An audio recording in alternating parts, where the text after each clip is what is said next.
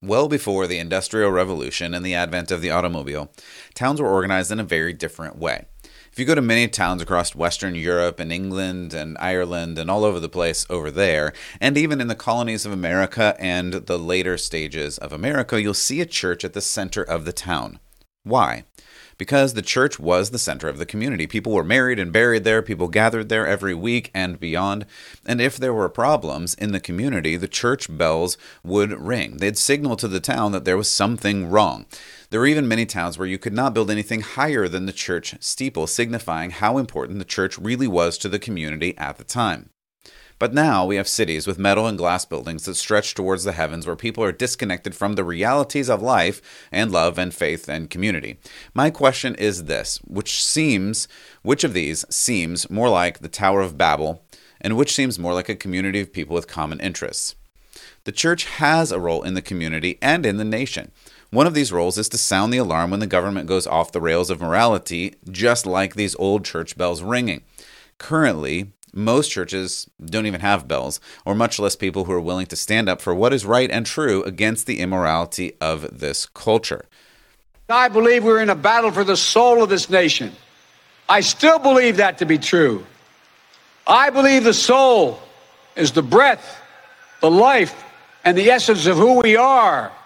The soul is what makes us us. The soul of America is defined by the sacred proposition that all are created equal in the image of God, that all are entitled to be treated with decency, dignity, and respect, that all deserve justice and a shot at lives of prosperity and consequence, and that democracy must be defended, for democracy makes all these things possible. This week, President Biden gave a speech in which he claimed to be, or at least represent, the soul of America. But is this correct? Is he the leader? Is any leader of the nation really representative of the soul of the nation? Or is there a problem with this whole foundation? Today we'll take a look as we remember why America is different and what this speech claims for you and for me. I'm Matt Odegaard, and this is Church Public.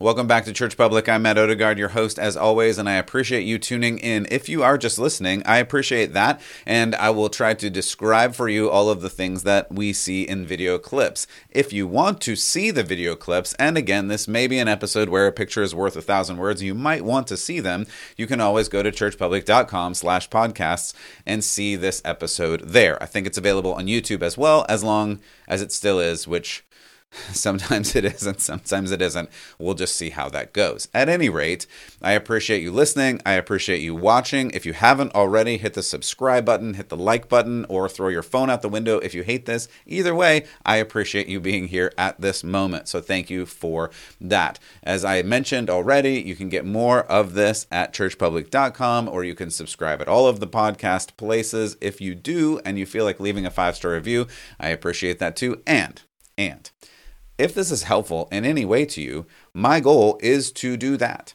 So you're welcome, and send this to somebody who may be helped by this as well. I'm just trying to get the word out about what it means to live as you are following Jesus in this crazy world, which more and more seems like a difficult proposition. How do you live when this world is kind of turning against you? I want to help you with that. I want to help you. If you're not watching, I'm raising up the Bible here and showing you. I want to help you read this so you don't have to listen to me. I don't care if you listen to me, but I want you to read your Bible, and I want you to learn these things for yourselves. And if I can help you point to the right direction of how you learn some of these things for yourself so that you can follow Jesus on your own, I want to do that. And I hope that is what happens. So today we're turning to the government, and we're turning to this thing where Biden gave a speech, and he gave this speech, and it was a really strong speech. And on the one hand, we hear that we want to have democracy in this country, which I agree with. Though really, when you split brass tacks and get down to this, it's not pure democracy, because pure democracy is really bad. Mob rule, people with torches, the loudest and biggest group of people, is always really, really bad. Everyone since the time of the Greeks and Romans knew that pure democracy was really, really bad for society. We're a representational republic, a democratic republic, however you want to state that. That's what it really is. And these definitions really do matter. I know it sounds like I'm probably splitting hairs, but the reality is, if you don't understand these terms and you don't understand the way people are using these terms, then you might think, well, yes, of course I want democracy. Of course everybody wants democracy. But what they say is not necessarily what they mean. And we're going to get into that because it is important to understand when they say words, it doesn't always mean what they mean. So we're going to get into that because that's an important part that we have to figure out as we get through this. And before we even get to that, I just want to say this. We're going to turn to America here. And I'll say it again. The history of America is clearly a Christian one. I have spent a lot of hours talking about this. It's very clearly true. From founder to founder to founder, they almost all discussed the morality that is needed through the Bible, through Christianity, through Judeo-Christian faith. They almost all discuss that you need to have that faith in order to be self-governed, in order to have the morality necessary to keep the nation in line. And even if I could take a 20-second detour into Scripture itself, Paul, as the founders knew, spends a good amount of time through most all of his letters talking about how we are supposed to have self-control. He includes this in almost every list of virtues that we're supposed to have, self-control. And self-government is not possible without self-control. You can even make the case that self-control and self-government are kind of synonyms. Regardless, today, before we listen to some of the clips from Biden's speech, which may have been the most inflammatory speech I've heard a president give ever, and that is not really an overstatement. But before we get there, I want to give a brief reminder about what the soul of our nation, and in fact any nation, is really supposed to be. And to skip to the end and give you the answer, the short answer to the soul of the nation is actually supposed to be the church. That's why I started with the story about the church and literally, physically, where the church was located in most of these towns before towns turned into skyscrapers and we have the internet. Before all of this invention and innovation, which some is good, the church is supposed to be the center of the community. And why is that? The church is the center of the community because there is more to life than just living it. There are supernatural things, there are eternal things, there are beautiful and good things that come about in this life that you can only get through faith. It's just true. And you can argue with that, and you can deny that, and you can try to create other authorities. You can try to argue that we're just bags of flesh and meat that have no significance, and when you die, and there's nothing else. You can make that argument, but where do you get meaning? Where do you get intention? Where do you get love? Those don't come from pure material things. They just don't, and they can't. The church represents the soul of your community.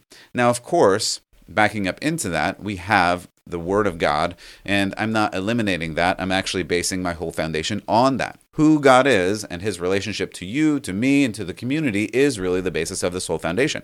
But in the community, the organization that functions in this way is the church. You go to church to be part of the community of believers that move in a direction towards God. And that's supposed to be the conscience of the nation, or any nation. And here's how and here's why. The government is supposed to set up boundaries for freedom and justice and protection of its citizens. That is the role of the government. Read Romans 13. The government is given this authority by God, and it can regulate morality through legislation. But the government, and here's a really important point, does not create morality. I'm going to say that again because it's so important. The government can and does regulate morality through every legislation that it creates, but it does not create morality. And that's the confusion that we are so in right now. The government is woefully incapable of creating morality because the government does not have any authority to do so in heaven or on earth. The government cannot say that you have to do something because they created the morality of that. When the government tries to do that, you get really super wacky laws.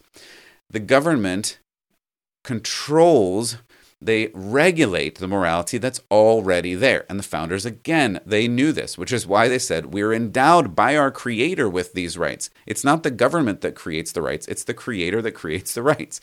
I'm just going to keep saying this until everybody gets it, which probably won't happen, but I'm just going to keep saying it anyway. because morality does not come from the government. Morality precedes the government.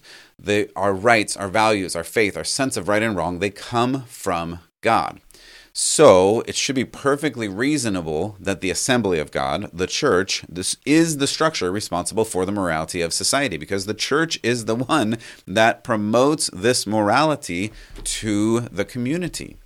Without the church, I know you could have your own individual religion. That's true, but that's not the way Christ intended it. The body of Christ, the gathering of the saints, these are things that all of the writers of the New Testament and even back through the Old Testament say are necessary. We have to get together. You can't have a religion with God by yourself. You have to have this community together. And there's reasons for that. I'm not going to get into that right now theologically, but it's important to understand that. The government, on the other hand, is not the same structure and shouldn't be. And every time the government tries to be the church, things go wrong. And every time the church tries to be the government, things go wrong. They're separate entities that are created by God to do separate things, but they are connected in the sense that the government is supposed to administer justice. If the church does something illegal, the government should administer justice. But the illegality has to be within the moral realm of God's kingdom. There's nuance there. If the government gets out of step and does something immoral and proposes things that are immoral and against the authority of God, the church has to be the voice of conscience, be the voice of morality, and say, hey, this is not how it should be. And the incredible thing, again, that I believe our founders knew is when you follow Jesus and you're rightly ordered in your own virtues, this is the self-control part, and you don't act according to your vices, your own conscience, along with the body of Christ gathered together, serves to provide the moral backbone of the nation and the self-government necessary to run this country, as it was in fact intended with the Declaration and the Constitution. However, since the time and since those things were instituted, we've been moving fast towards another form of government, and I think most people recognize this. But instead of self-rule, we're now in either a top-down oligarchy where a few powerful people tell us what we can and cannot do, or this democracy where the mob and the loudest voice rules. But this is all based on their own rule of law and their own morality, and that's just not right. This is what you may or may not realize when you notice there's this double standard on the elites. They get to do whatever they want, even when they make rules for you that are different. Or that some of the rules either don't make sense or are just authoritarian in nature. This is where we are as a nation, because instead of the church speaking truth to power or truth to government and actually being the conscience of the nation as it was designed to be, by and large, the church has abdicated that responsibility, and they've remained silent when the government oversteps its moral limits over the past several decades upon decades. And you can point to glaring examples of this, like abortion and marriage and spending and education. But as you go down and get into this, the list grows and grows further down this pile of laws. So now with that foundation in place of who the government is supposed to be and who the church is supposed to be, we can get to this speech. And it really seems like Biden versus America, or at least Biden versus the majority of America. It is perhaps the most inflammatory speech I have ever heard from a president, and many people have said this same thing. And you can point back to former President Trump and say that the speech he gave regarding January 6th was not fantastic. I can agree with that. But it was nothing like this speech on September 1st that President Biden gave.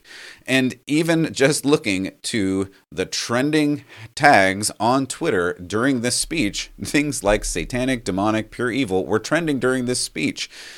This speech is a religious argument about the soul of America. I just played that clip for you, and I may play it again just so that you get a full context of what he's talking about. But he's not really even arguing democratically, he's arguing religiously. It is about the soul of America. He's lecturing as a religious leader. And what we need to do here is start with the imagery. So again, if you're listening, I really appreciate it. But in this case, a picture really is 1,000 words, and we need to see some of these pictures. So this is the first imagery of President Biden, and this is a real picture. It's not photoshopped. Many people have talked about this, and everyone that I have showed it to is surprised at the very least. This is the actual photo. And if you're just watching, again, it is President Biden yelling, screaming with his hands clenched up in fists. The background of the hall in Pennsylvania is blood red, and then in the back, very small, are Marines, and all you can see is their white gloves. It is, and then at the top, at the very top, and I don't even know if you can see it on my screen or on your screen, but at the very top there is these. I guess it's a window or a clock tower. I'm not exactly sure, but it looks like where the emperor would be sitting. And anyway, whatever. This is the actual picture, and this is the actual image that the administration created to represent this moment in American history. This was crafted. It's not an accident that this photo happened. It's not photoshopped, though there have been many photoshops, and I'm not going to share most of them, but this is the actual photo. And it's important that we recognize that this is the actual photo because this sets the stage, the theme, the feel for the entire thing.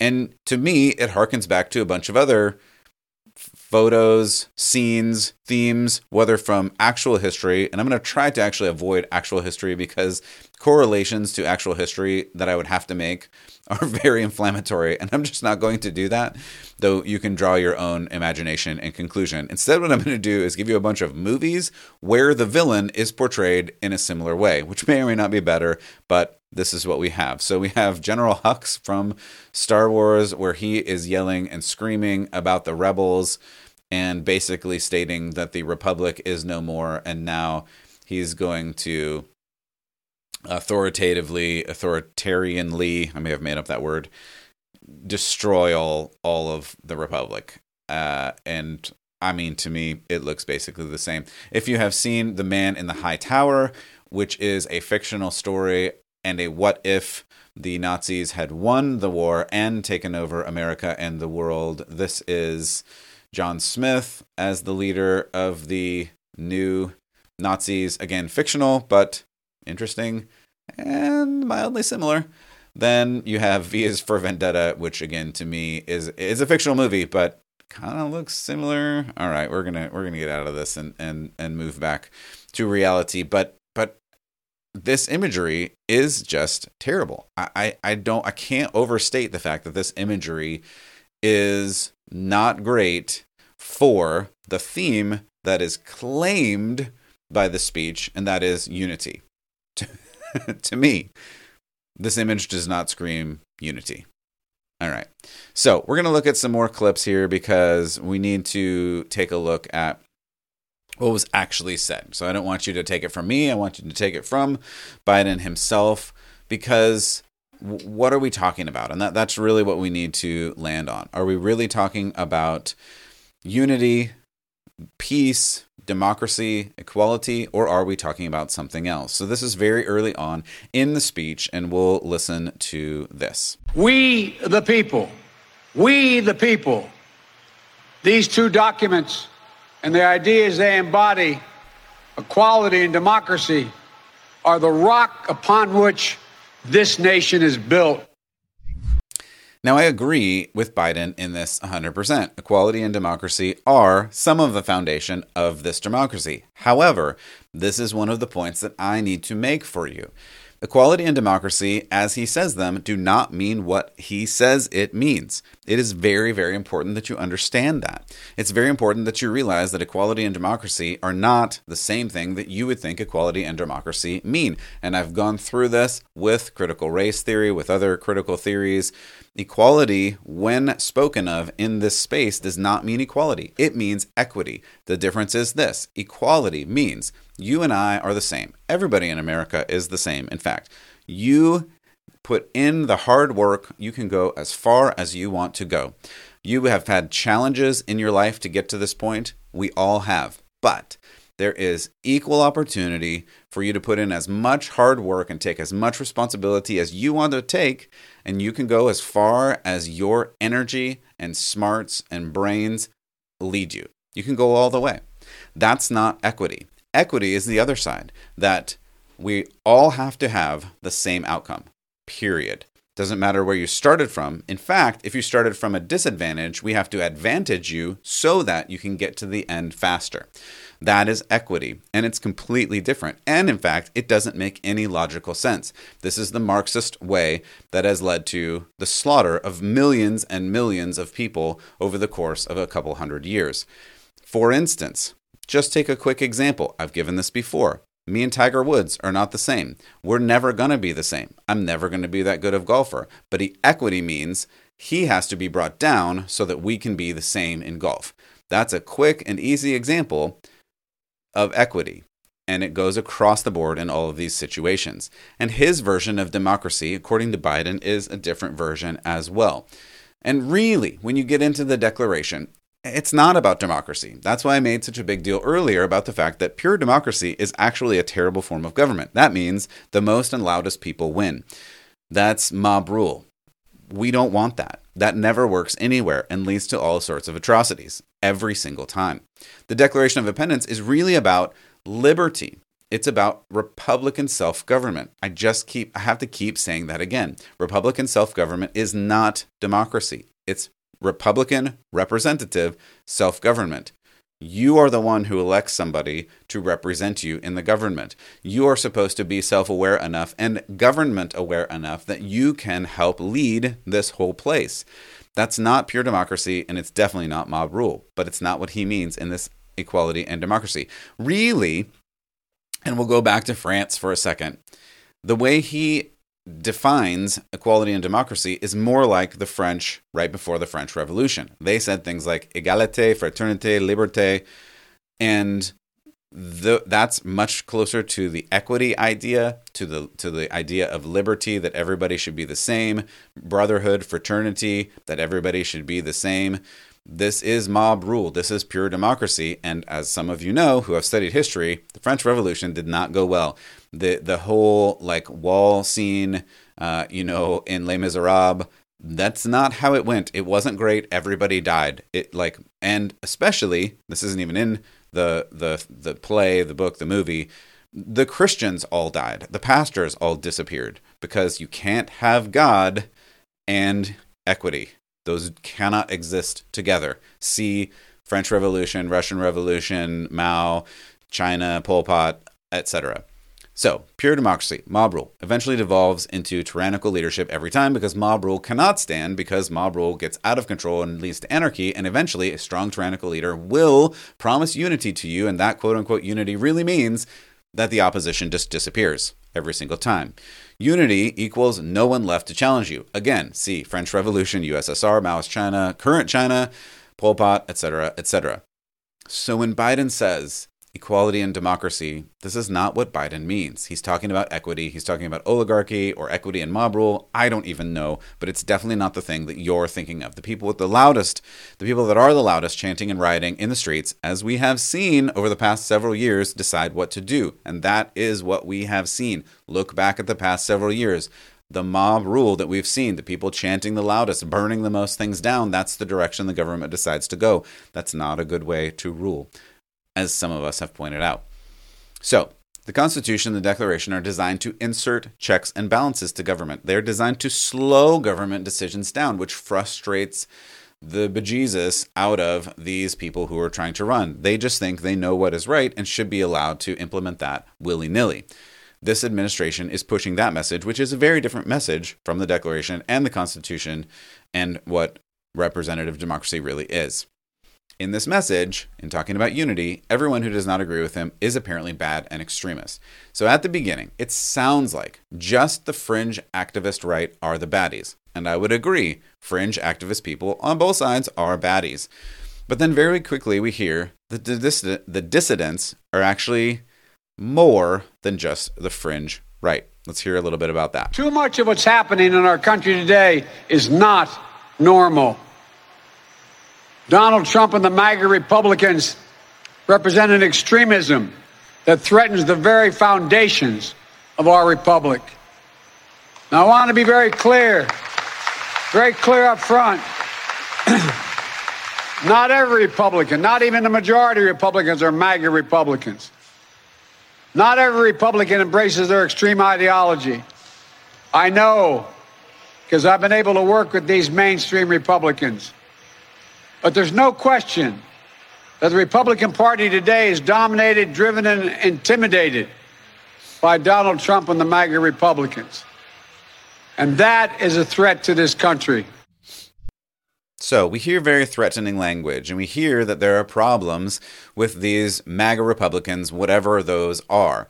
And he does actually start to define it in a moment. At first, he says in this clip, it's just the people on the far right. It's not everybody. Don't worry. I'm not talking about everybody. Just those extreme MAGA forces or MAGA Republicans or whatever those people are. Those are the bad people. And they're good people that I've been able to work with, he says. So apparently the people who are good are the people that he's able to work with, which I guess means the opposite is also true. If you won't work with him, you're bad. So if you oppose him on anything, you're bad? Let's hear a little bit more. MAGA forces are determined to take this country backwards to an America where there is no right to choose, no right to privacy, no right to contraception, no right to marry who you love.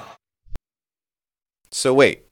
First, it's just the extreme fringes and the small fringe of extreme MAGA crowd, MAGA Republicans, whoever those people are. But now we hear it's anybody who's anti-abortion, it's anybody who is pro-traditional marriage, a man and a woman, presumably anybody who thinks a man is a man or a woman is a woman, anybody who believes in medical autonomy and not forcing every business in America to inject their workers or else they're fired. All of a sudden, it went from this small fringe minority of MAGA Republicans, whomever those are, to literally anybody who is conservative and probably most, if not all, Christians in America, and maybe even anybody who voted Republican in the last election. That's a huge jump. All of a sudden, he's just indicted half, if not more, of the entire country. Who are these, whatever, quote-unquote MAGA Republicans or MAGA force or whatever these words that he's throwing out, and they are an extremist threat to the soul and democracy of America. This is a really huge indictment, and I don't want to understate this. He says this is an extremist threat to the soul of America, and generally, an extremist threat to the soul of America is handled by either arrests or even tactical strikes, as we've seen abroad in the Middle East for decades and occasionally here in country with other terrorist threats. These extremist threats, as other presidents have talked about with these terrorist threats, have led to indictments, jail, and worse, because if it's that extreme, what else would you do about it? Then the question comes back to, again, who are these people he's okay with? Who are the good guys? What is the limit of the good guys? Is it just the people that he's willing to work with or are willing to work with him? And how many people is that? 6, 12, 20? I don't know. It's clearly not the people that he just listed that are anti-abortion and pro-family and pro-life and don't want to be forced into medication and maybe vote Republican. What is the limit of these quote-unquote good guys that he talks about? Who are the MAGA Republicans? Anybody who voted for Trump, pro-life, pro-traditional marriage? What about all this excess spending? And if you talk against the excess spending, does that mean you're not willing to work with him, which means you're against him, which means you are an extreme threat to democracy and the nation and the soul of the nation? It seems like the only people who are quote-unquote good Republicans are the ones that he says will do what he wants. So just to boil that down as simple as possible in parenting terms, do what I say or else. Or else you're an extreme MAGA Republican who must be stopped because you are literally threatening the soul of America. Once again, threats to the Republic get thrown in jail or more. That's what happens when you commit acts of treason. Period. Like, this is apparently what Biden is accusing half the country of doing. And he says that there are more of us than there are of you, so watch out. That's why respected conservatives like Federal Circuit Court Judge Michael Luttig has called Trump and the extreme MAGA Republicans, quote, a clear and present danger to our democracy. But while the threat to American democracy is real, I want to say as clearly as we can, we are not powerless in the face of these threats. We are not bystanders in this ongoing attack on democracy. There are far more Americans from every background and belief who reject the extreme MAGA ideology than those that accept it. So all of a sudden, we have turned this into a very strong us versus them, or me versus you, or whatever it is. A clear and present danger is a really big problem for a nation. If it is a clear and present danger, how are you going to deal with it? This is quote-unquote othering at the highest degree. You are a bad person because you're not letting me have my way and do whatever I want in government, and therefore you must disappear. I don't know how else to put this. I don't know how else to hear this. I mean, you tell me if I'm out to lunch on this. I'm just playing the words he said for you, and you can make your own decision here. But when he says, there's more of us than there are of you, what does that mean? Let's hear the next clip. It's in our hands, yours and mine, to stop the assault on American democracy. I believe America is at an inflection point. One of those moments that determine the shape of everything that's to come after. And now, America must choose to move forward or to move backwards, to build a future or obsess about the past, to be a nation of hope and unity and optimism, or a nation of fear, division, and of darkness. MAGA Republicans have made their choice. They embrace anger. They thrive on chaos. They live not in the light of truth, but in the shadow of lies. But together, my God, together we can choose a different path. We can choose a better path forward to the future. A future of possibility. So, again, on the one hand, he's saying we need hope and unity and optimism, which I like. I like all of those things. But on the other hand, he's saying you can have darkness and division and lies. So again, the party of hope and unity and optimism has more or less sponsored riots in the streets, and the dark division lies are please don't kill babies and stop burning down churches. I am literally at a loss at this point.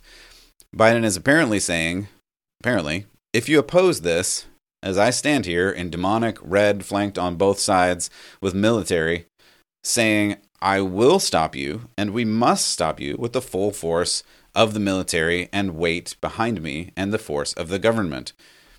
I don't know how else to take this. He claims he is for unity. He claims he is for peace and prosperity, but at the same time, he functionally has demonized anybody who disagrees. This is very strong language. Let's keep going. That honors our Constitution. We do not reject it.